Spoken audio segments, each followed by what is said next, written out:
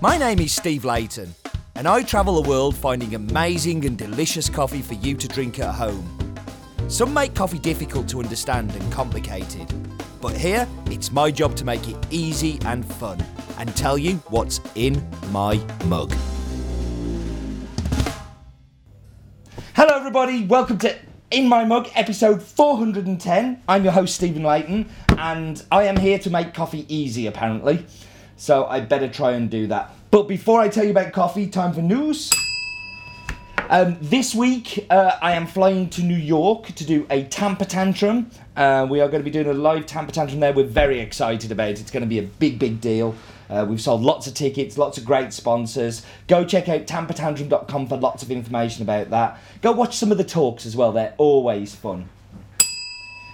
Speaking of Tamper Tantrum, I did a Tamper Tantrum, and I told you about this on In My Mug before, on Bolivia while I was there. I've posted that on Hasblog, so go check out Hasblog. It is sitting there for your delectation and delight. And I think that's the news. So let's get into the coffee. Let's taste the filter coffee. So this is a natural coffee from the birthplace of coffee, which is Ethiopia. It's from the Yirgacheffe Gouji zone. And by a guy called Israel that I will tell you some more about later. The filter coffee, now it is a natural, but it is a super duper weird natural for me, because as always it's a very clean natural, say that a lot, but it tastes lots of Parma violets, the little violety sweets that you can get, and I used to love as a kid. When I cup this and when I drink it, all I can think of is Parma violets. And in the filter coffee, it's probably its best incarnation of it. Just Parma Violet Fest. I said it's from Yirgacheffe in the Gouji zone, so why don't we go to the map bit and actually have a look at exactly where it's from.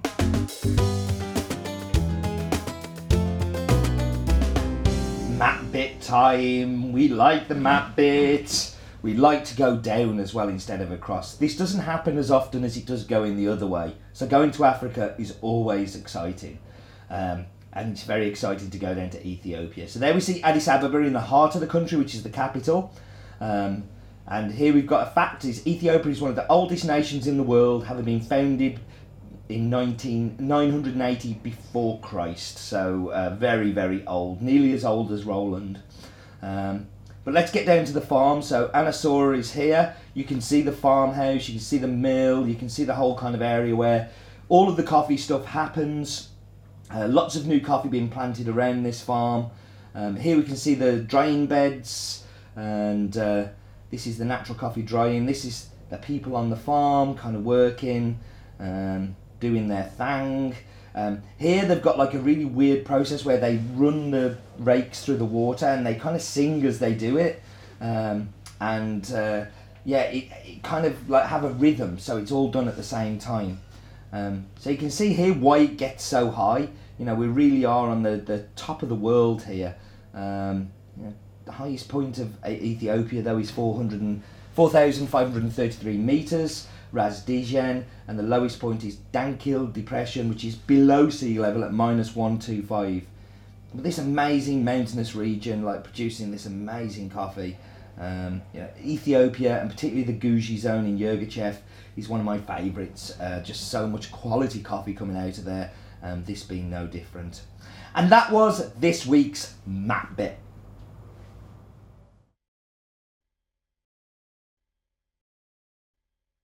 So the farm is owned by a guy called Israel. I'm not going to try and pronounce his surname, but I am going to try now, aren't I? I'm not going to try, but now I'm going to try. Degra. I've probably got that terribly wrong. And Israel is a generation, like kind of a new generation of coffee growers, where you have a direct producer owning the farms and the mills. He also owns a few cherry collecting stations, but this comes from one of his farms. He's a bit of an entrepreneur. He's building a hotel in Sidamo in Ethiopia partly because it's needed, but also he sees lots of coffee buyers come in and actually nowhere for them to stop. I know some of the times I've stopped in Ethiopia, the accommodation, I can sleep pretty much anywhere, but I do like to sleep in a clean bed. Last time I went, I just took a sleeping bag with me, and slept in a sleeping bag for the whole time, purely because the bedding and the bed linen it wasn't clean and it wasn't hygienic, and it's a super easy place to get sick. So he's trying to kind of get round that with a lot of these buyers coming by building his own hotel. He sees these opportunities and he goes for them. Super well travelled man. Last week he was in the coffee shop that I'm part owner of in Stockholm, Drop Coffee, and he was there doing a presentation on the coffee. He's selling to a lot of different buyers in Europe and the US, but this is the first time ever we've done a direct trade with somebody, and I've used direct trade in inverted commas because although we agreed a price with Israel and we selected the coffee from many coffees that he had, we still used an exporter to get that coffee out and help us with the logistics of moving it, because Ethiopia is a nightmare place to buy coffee. It really is. Before we get really into the farm and stuff, maybe we should go and do the farm fact file. Welcome to this week's fact file. Fact filing on the continent of Africa, but more importantly the country of Ethiopia. So let's get down to some detail.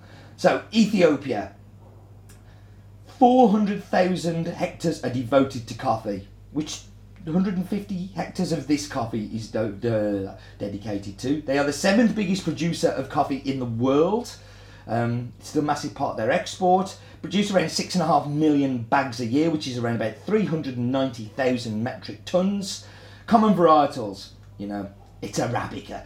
It's kind of like heirloom varietals. There really is no detail. Lots of these varietals developed over time. There are around about 700,000 coffee smallholders in Ethiopia, which is phenomenal. We have 18 farms that we've worked with in the past couple of years in Ethiopia. So that's washing stations, farms, farmers. But this one is Anasora. It is a wild varietal heirloom. It's a natural process from the Guji zone. Nearest town is Yirgachev. Farm is 250 hectares, of which 150 is coffee, and the altitude is 1,900 to 2,350. I'm back. I'm going to go straight into the espresso. So I love naturals as espresso, and I certainly love them with milk, and this is no different. So the Parma Violet in this one is kind of bigger. I'm actually getting much more of that kind of floral, kind of sweet kind of flavours come through. But what I'm also getting is kind of like a blueberry juice. Not like blueberries, like blueberry juice, that kind of processed juice flavour to it that really comes through. It is an excellent coffee. The farm Anasora is around about 250 hectares, of which currently 150 hectares are planted as coffee. It is only natural processing on the farm at the moment. This is because Israel doesn't really have access to a water source yet. That is part of the next part of the plan. He's also got 100 hectares that he's still planting and waiting to come into production. But in a couple of years' time, that should be there as well. Altitude is crazy on this farm. It is like 1,750 up to about 2,350, which is just obscenely high. And what Israel is doing is he's not just looking after himself, he's trying to educate farmers in the area, kind of make them grow, make them do more with the coffees that they have, helping them with cherry selection, helping them with processing.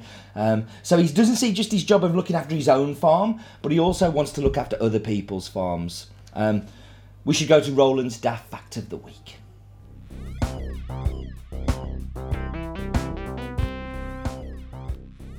Ethiopia is around about 8 years behind the United Kingdom.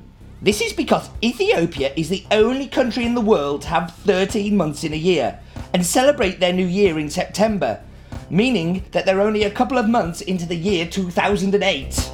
I love it when Roland comes up with facts. It's very, very good. I hope you're enjoying this week's coffee. I'm really enjoying it. I love that we've been able to get that link to the producer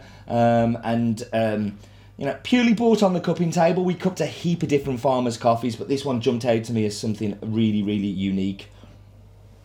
The milk definitely still helps that flavour come through as well. You don't get so much of the Parma Violets, but you definitely get that blueberry kicking through. Next week's exciting. I'm going to be in New York, as I said, via Stockholm. So I'll be recording in my mug at one of them. You will see me popping up. It's also an old favourite coming back, the Costa Rican from Finca Arbar, which can't wait to be sharing that one with you. Thank you very much for joining me. Thank you for watching. Thank you for listening. And do remember, life is definitely too short for bad